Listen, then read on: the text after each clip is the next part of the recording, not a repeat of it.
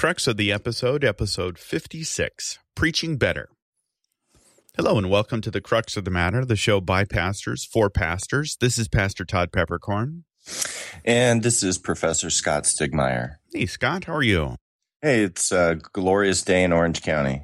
Glorious day in Orange County. We had the choir from Korean Lutheran High School in Irvine, Orange County, sing for church last Sunday, and it was an absolute blast. Really great choir, about 30, maybe 35 kids, something like that. And they were on tour. It was just kind of a fluke that they ended up going to church with us, and I sort of made them sing for their supper, if you will.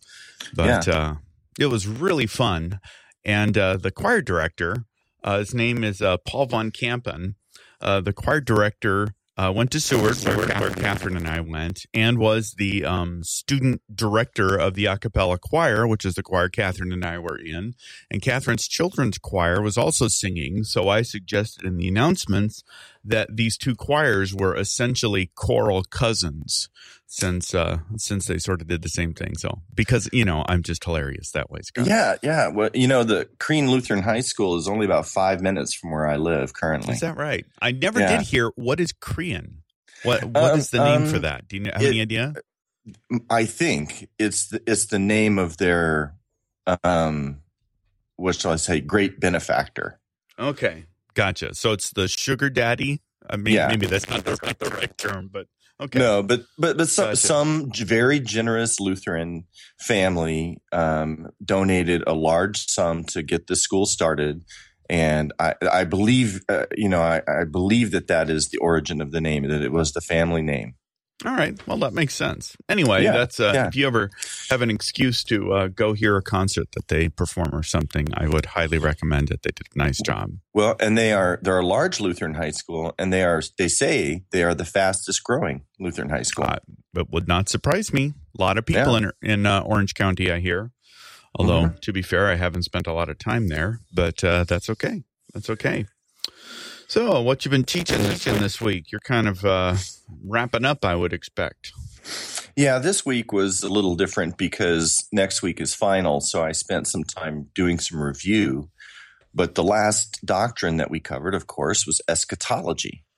We talked about logically. We talked about the end times, and I taught about what death is and after the afterlife, and taught a little bit about premillennialism versus the other theories like amillennialism and postmillennialism, and did a little bit of that. And, it's surprising to me how many people have the notion that when you die, your eternity is spent disembodied.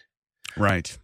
That you just, they've never put two and two together. Oh yeah, I know. I believe in the resurrection of the dead. Oh, that means I'm going to live forever in a bodily form. Yeah. They've never put those two things together. I mean, at least some of the students, were kind of surprised by that. Yeah. No, I totally agree. Or that you, I find it pretty common, the belief that when you die, you either become an angel or reincarnation is way more common here and now than it was 20 years ago. That's for sure. Well, I certainly get a lot of students who confuse the word reincarnation with incarnation.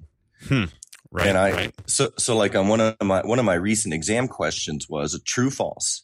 Incarnation is the belief that your soul comes back in another bodily form after you die. Right. And everybody got it wrong. Even after lecturing on it. Right. Even after lecturing on it, a surprising number of students got that wrong. Yeah. Yeah. Well, obviously the words are intimately connected. So they are, but I think more people, this is a generalization, but I think a lot of people know what reincarnation is, but they never really thought about what incarnation means in Christian theology. Right. It's sort of like the phrase "I could care less" versus "I couldn't care less." Right. Right, sure. They mean the opposite things. Right. They mean the opposite things, but they're used sort of interchangeably. Yes, very true. Very true. Yeah, very peculiar. What have you been teaching? Well, I have been wrestling with Paul again this week. and particularly wrestling with Ephesians chapter 4. We're doing Ephesians in our Sunday Bible class, and this is the, and he gave some to be apostles, some prophets, some evangelists, some pastors and teachers. And then you get, Ephesians 4:11 for the equipping of the saints, for the work of ministry, and so on. And so I took a first pass last Sunday at trying to explain that, and I don't know, in my mind, failed miserably. I'm not sure. We'll see. So I'm going to take another pass at that.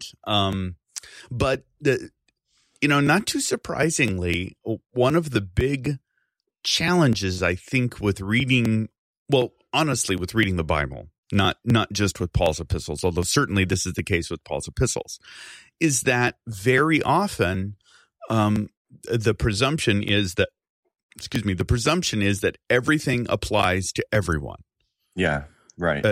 So for the equipping of the saints, for the work of ministry, for the building up of the body of Christ, and kind of goes on, and it's like, okay, so now how do I equip the saints?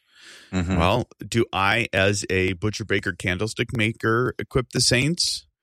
Or do works of service? I mean, obviously, there's a whole exegetical question on that too, which I'm trying to wrestle to the ground. But right. For the works of service, or does that imply? Right. Does that mean everyone has a ministry? Right. Is it one phrase, equipping of the saints for work of ministry, or is it equipping the saints, comma for the works of service or work of the ministry? It's and that is in itself a tricky one. And that certainly, we just went through 1 Timothy. I think that applies there. Yeah. I think that, what of these things is speaking directly to a certain vocation, and and in what way does it have more general application? I don't know. As a pastor, I wrestle with that in teaching the scriptures often, in that, in sort of waxing homiletic, there is always a temptation or a desire to sort of apply everything to everyone, and doesn't work that way. At least I don't think so. No, you have to understand the context and who was the author addressing. Right, and in what sense can something be written in the Bible for someone else and still be edifying to me? Yeah, good point. Yeah, I think of I am highly edified by a medical textbook that a surgeon reads before performing surgery on me. Yeah. Right? Yeah. Even though but you're not reading the book. But I'm not reading the book. So it is not for me, but I benefit from it. I don't know. That's what I've been wrestling with. So it goes. Anyway, we should probably move on. Our suggested topic for this morning is a book that I recommended a month or two ago, maybe. I'm not sure. Yeah. Probably 6 weeks ago, called Preaching Better: Practical Suggestions for Homilists by Ken Untener. And Ken Untener is the Bishop of Saginaw, Michigan, or at least he was as of the publishing of this book. As Roman Catholic bishop, right? Roman Catholic bishop. Thank you. And this is a book that I think I would argue is one of the most practical and sort of practice-oriented books on preaching that I have read. And so this is your suggestion. Do you have any kind of initial thoughts on this? I've read it, and I presume that you've either read it or read good portions of it at this point. No, I read it. You recommended it to me because it was something that you had discovered as you were contemplating your D-Min in homiletics. Right. I think you found it on a reading list or suggested list or something. Yep. And since it's a short book, and I like short books because I have ADD, and so I like books that I can read quickly. Right. And get to the point. I agree with you. I think that, while there are certain Roman Catholic idiosyncrasies or certain, specific things about it that, we wouldn't take to heart. But I think that he has a lot of really practical suggestions about, as the title of the book says, preaching better. And even though I'm not in a role now where I preach every week, I still preach occasionally. I'm preaching tomorrow, and so still wanting to hone my skills. So I thought this might be fun, especially coming off of First Timothy. For us to still kind of talk about pastoral theology in a way. Do you want to describe, or can you describe the method that he used that he uses in his diocese to try to help the priests preach better homilies? Yeah. And I think to really start this off, the first thing that just absolutely kind of grabbed me and shook me up in this book is that the presumption is that this is a skill that needs to be practiced and worked on. Yeah. And while I hope that's obvious, in my both my own personal experience and in my observation, many, if not most pastors, do not think of preaching as something that they try to improve or even work on. You kind of get into a groove of what you do. You develop these preaching habits early on in your ministry, and then I think that the sort of presumption is that you're just going to kind of keep doing that until you're done, basically. Well, and I think that at least in our circles, a lot of people are we're kind of conditioned against methods and techniques in ministry. And rightly so. There's certainly good reason for not seeing our ministry and the acts of ministry in terms of methods and techniques. But at the same time, there is more to preaching a sermon than simply having good content. Obviously, that's foremost. There's no point in being a great speaker if you have bad content, false doctrine, or you blend law and gospel or whatever. Right. But I think that a lot of our peers think those two things. One is it's all about just having orthodox teaching, and I'm suspicious of anybody that talks to me about anything that sounds like improving methods or techniques, or because we think it's manipulative and we think that it's human-centered and taking away from the Holy Spirit. And obviously there are examples where that can happen too, but I don't think this book does that. Yeah, no, I think so too. But I also think that it just sort of starts right off the bat at trying to dispel that myth. And I don't know if we as Lutherans are more susceptible to that or not. I'm just not. I don't have enough experience with other church bodies to be able to answer that intelligently. But I think that we, as very word-oriented, very theological, doctrinally focused people, tend to focus on that to the complete exclusion of the actual practice of whatever it is. Mm-hmm. And that's true of preaching. That's also true of individual pastoral care, visitation, teaching, all of these things that we kind of work with a presumption that when I went to seminary, I learned everything that I will ever need to know as a pastor. And whatever else there is just going to be kind of, it's just going to come as it does. But to actually intentionally try and work on something is somehow a failure.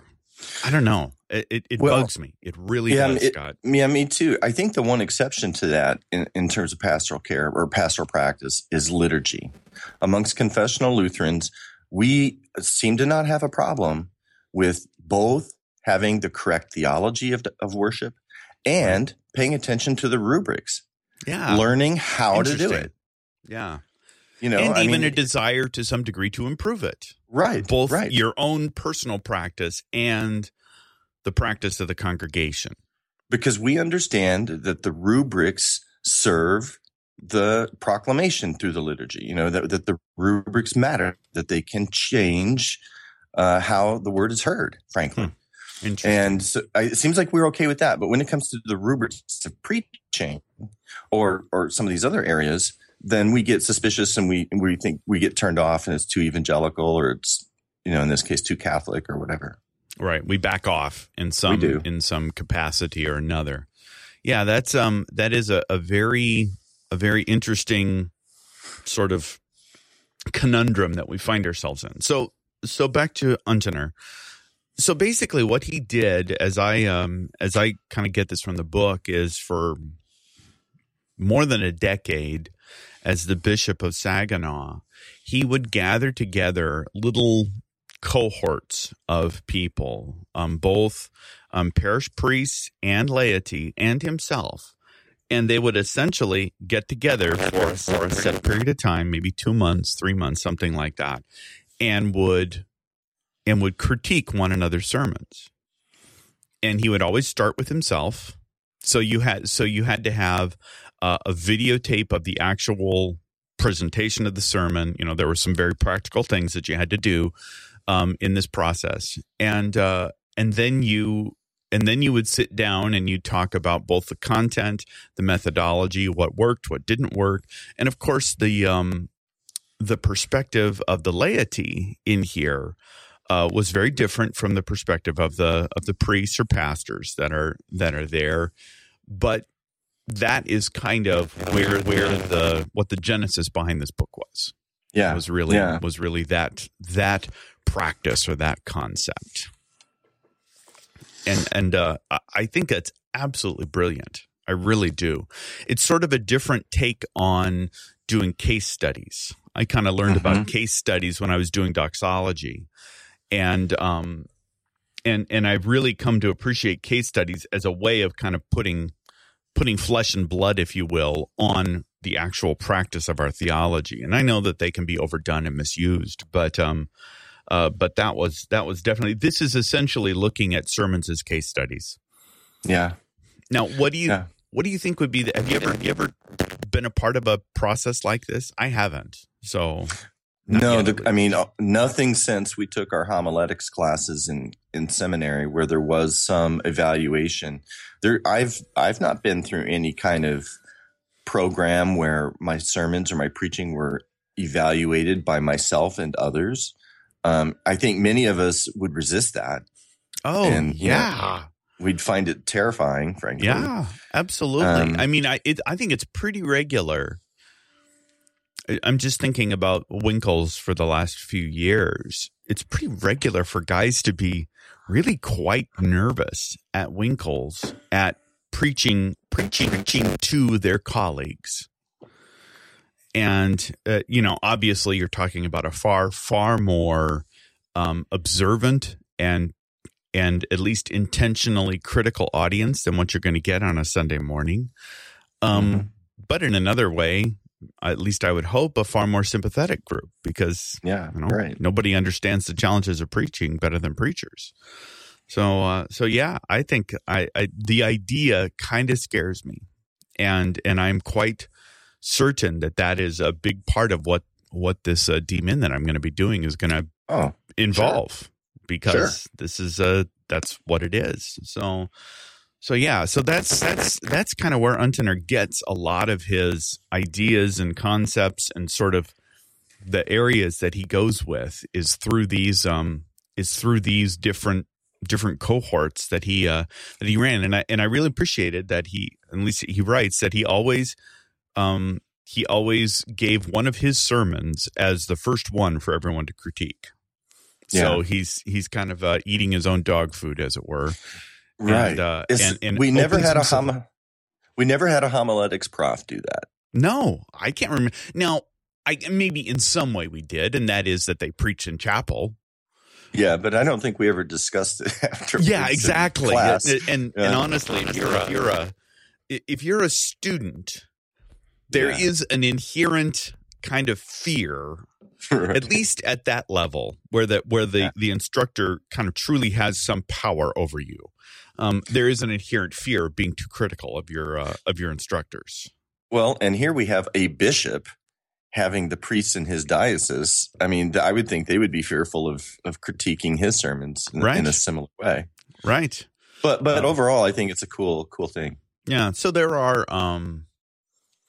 there are dangers behind it, I suppose, but still a good, maybe even a really good idea to say, okay, well, let's try and make Winkle something that is practical in the sense of I'm going to try to improve what I do on a weekly basis as a pastor. Maybe Winkle isn't the right context for this. I don't know. Winkles, at least around here, are usually too big. You'd have to narrow it down or something like that. But yeah, so that's in many ways the genesis behind this book, I think. Yeah. Yeah. So he kind of starts off, as I remember it. It's been about 2 months since I read it now. He starts off with sort of the beginning, the middle, and the end, and sort of just does kind of a quick, 6-7 pages, very short shotgun blast on each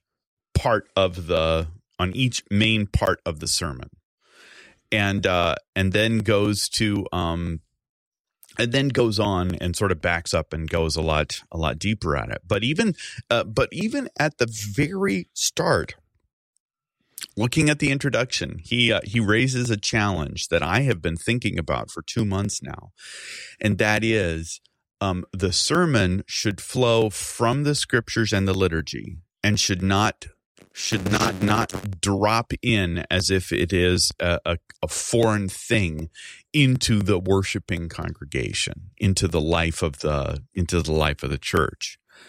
And it's just kind of made me wonder, how is it that we as preachers, I have a sort of liturgy behind my sermons. I have typically introduced them with nigh unto the exact same words for 20 years. And concluded them with nigh unto the exact same words for 20 years. And is that actually adding to the sermon itself, or is that just sort of putting a barrier between that and everything else that happened before and after? No, I don't know. Yeah, I don't think so. I think that it's natural for pastors to have sort of a format to how they start their, at least, amongst Lutheran pastors. We begin with an apostolic greeting or something and end with some, I always end my sermons very simply, in Jesus' name. Yep. Amen. Yep. But I've heard preachers who have, maybe another kind of apostolic blessing or something at the end. Right. And now the peace of God that passes all understanding, or something like that. Yep. Right. Yeah. So you're right. So in what sense is that a natural outflow? Is that a part of the writing process? Again, I'm thinking very concretely for myself.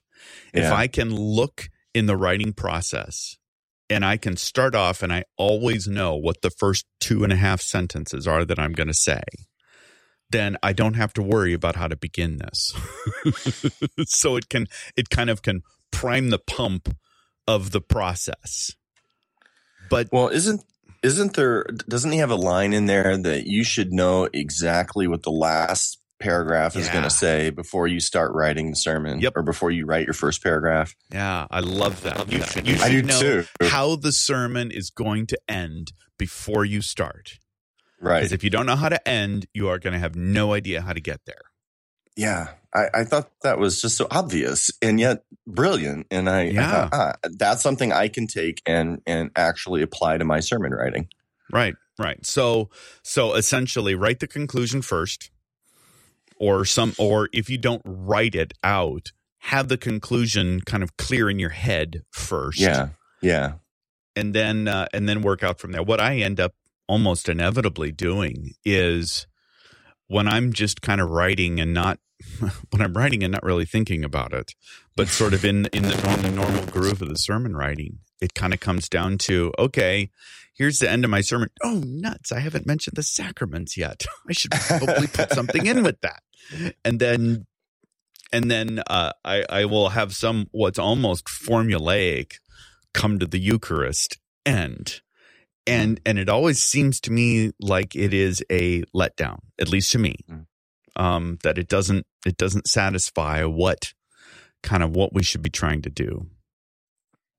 That you're kind of stepping out of the preaching of the text and coming back to your format.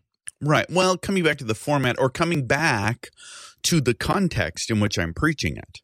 Oh, yeah. This is actually in the context of the Eucharist. We're just about to have the Eucharist. Right. And, we began with the baptismal invocation. I mean, that is, for Lutherans in the divine service, pretty much always the context in which we're preaching. And so if that isn't a part of if we don't understand that as a part of the text and the preaching of the text, then I'm not sure if we've done our work in kind of understanding what the context is.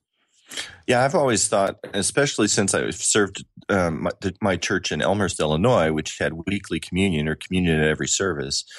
I always intentionally wrote my sermon as this is to prepare the person for coming to the altar.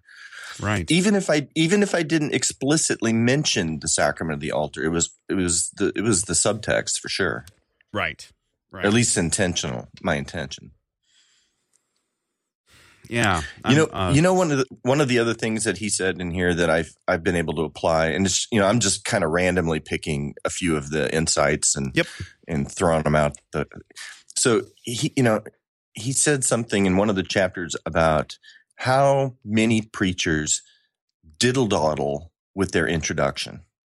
They just kind of slowly kind of get into it. And what I remember from reading, it's been a couple months since I read this as well, is simply get to the point sooner. Get to the point a lot sooner. And don't give out this long. And I'm prone to do that. I'm prone to give, an introductory story or some kind of anecdote that I believe helps, but right.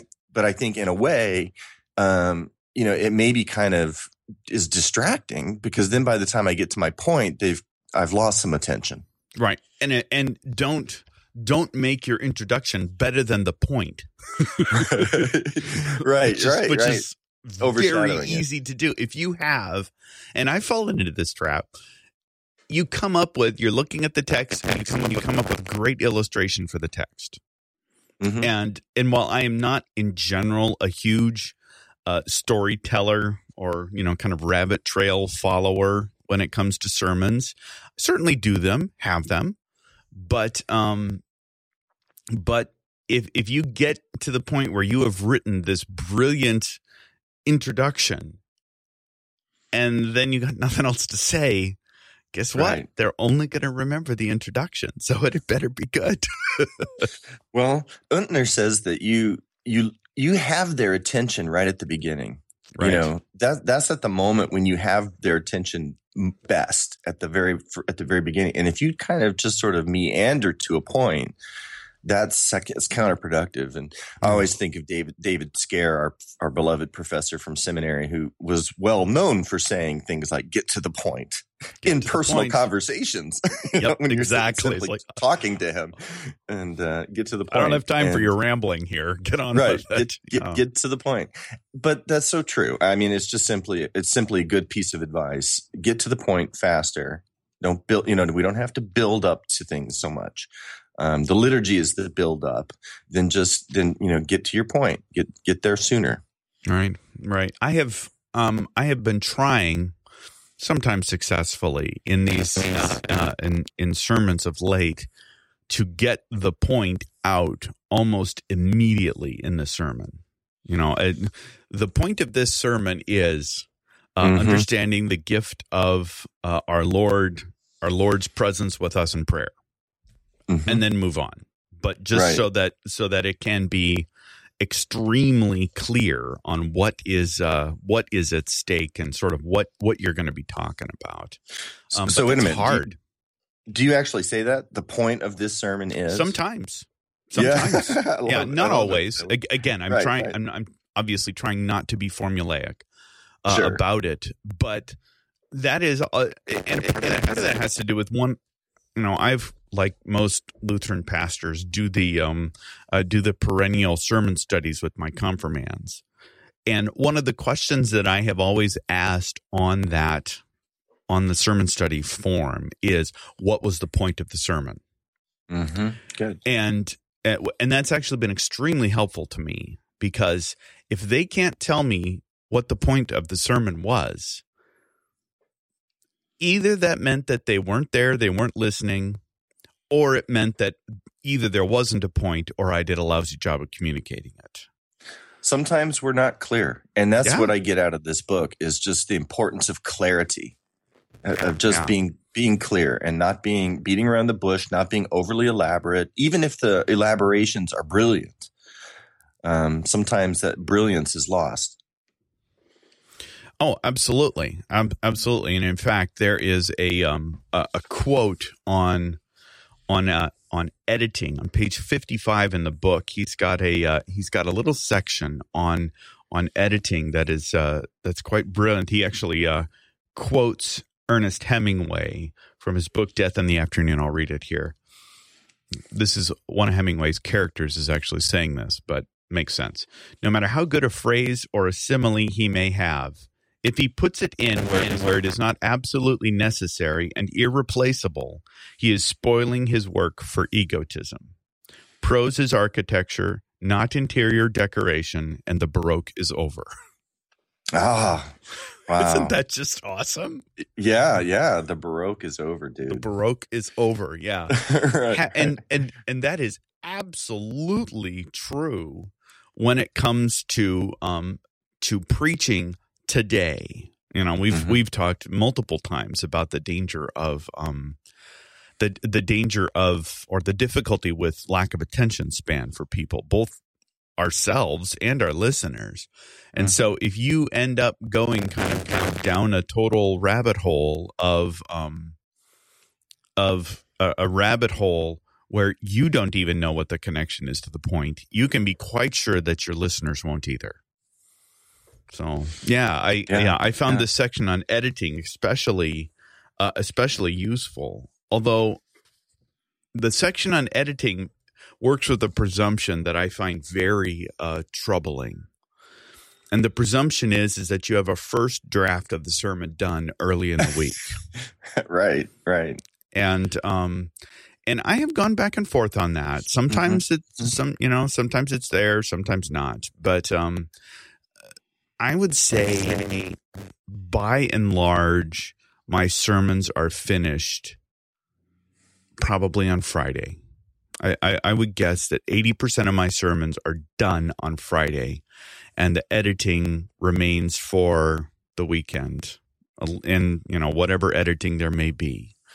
And I have always wanted to get to the point where the first draft is done on Wednesday, and I've never gotten there. Or, it is a total fluke if I have a sermon written by Wednesday. It doesn't normally happen. But that work of editing is it can only happen if you're actually working ahead, which is real pain. Yeah, and sometimes like 24 hours in between, or at least a night of sleep in between. Right. Some break is necessary. It really is. Mm-hmm. Yep, I agree. Good. I agree. Good. Well, this is I think this is good and not surprising. We have barely scratched the surface on this book, but we are starting to run into our time push here. Maybe we can do this again. I think that there is enough in this that we could spend another session on it. These are just a few ideas along the way that I thought were quite worth our highlighting. If our dear listeners have any questions or suggestions or comments on either sermon preparation, sermon writing, sermon delivering, send them our way. Feedback at thecruxofthematter.net. You can also find the show notes, or you could leave a comment on the show notes too. You can find those at thecruxofthematter.net/podcast/56. And we would love to have some of your thoughts on this process as well. So we will let's just make an executive decision here, Scott, and say we're going to do this again next week. Is that all right? Sounds with you? Great. All right. I'm with you. Let's plan on that. That'd be awesome. So, Scott, what's bringing you joy this week? Pray tell. Well, I don't know if you're aware of this, but I am an obsessive. Whenever I read, I'm an obsessive underliner. Do you do that? Do you highlight, or do you? I think I was aware of that. Yeah. Yeah. Do you do that ever? Do you? Oh yeah. Do you underline when you read? I am an obsessive, I will say, note taker in reading. It may be highlighting, it may be underlining, it may be, margin notes or something else. I've actually gone a different direction on how to do that lately. But so you are the underliner. I'm an underliner. Well, sometimes I write margin notes too, but primarily I underline. I don't use highlighters. And so lately, I've been on the quest for the perfect pencil for underlining. Okay. And I've come up with two that I'm a huge fan of right now. Okay, one of them is a wood case pencil. It's an actual pencil, made of wood, right? And it's the Palomino Blackwing 602. Okay, the Palomino Blackwing 602. There's something. I don't know what the lead softness is or hardness is, but I like it. It gives me a nice dark line. It's a beautiful pencil. It's got a nice eraser on the end. Doesn't roll away. It's got a flat eraser. It just has a very good dark. I like dark lines. Yeah. And then I found a mechanical pencil, and it's a clutch pencil. I don't know if it's not it doesn't self-advance the lead. You have to release the lead, and it slips out a little bit every time. Gotcha. It's got a little clutch on there, but it's a Statler pencil, and it has a 2mm lead, and I like the 4B lead because it's dark, but not so dark as to be too soft, where the lead will break all the time. Right. It's almost 4B is almost like artists, quality. Right. And so just lately, I have been using pencils in them very much, and so that's what I decided I would bring to you today. Well, and of course, you, as you know, you're talking my language here. That's those are fun things. The Palomino 602, ironically enough, I am pretty sure is the pencil that Ernest Hemingway wrote with. Yeah, a lot of artists. Am I right on that? I think you are. A lot of famous writers have been big fans of the Palomino. Palomino is kind of one of the historic writing utensil ones, especially from the early mid 20th century. That's a lot of fun.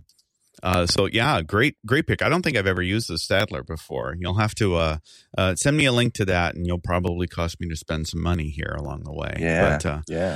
I have probably my two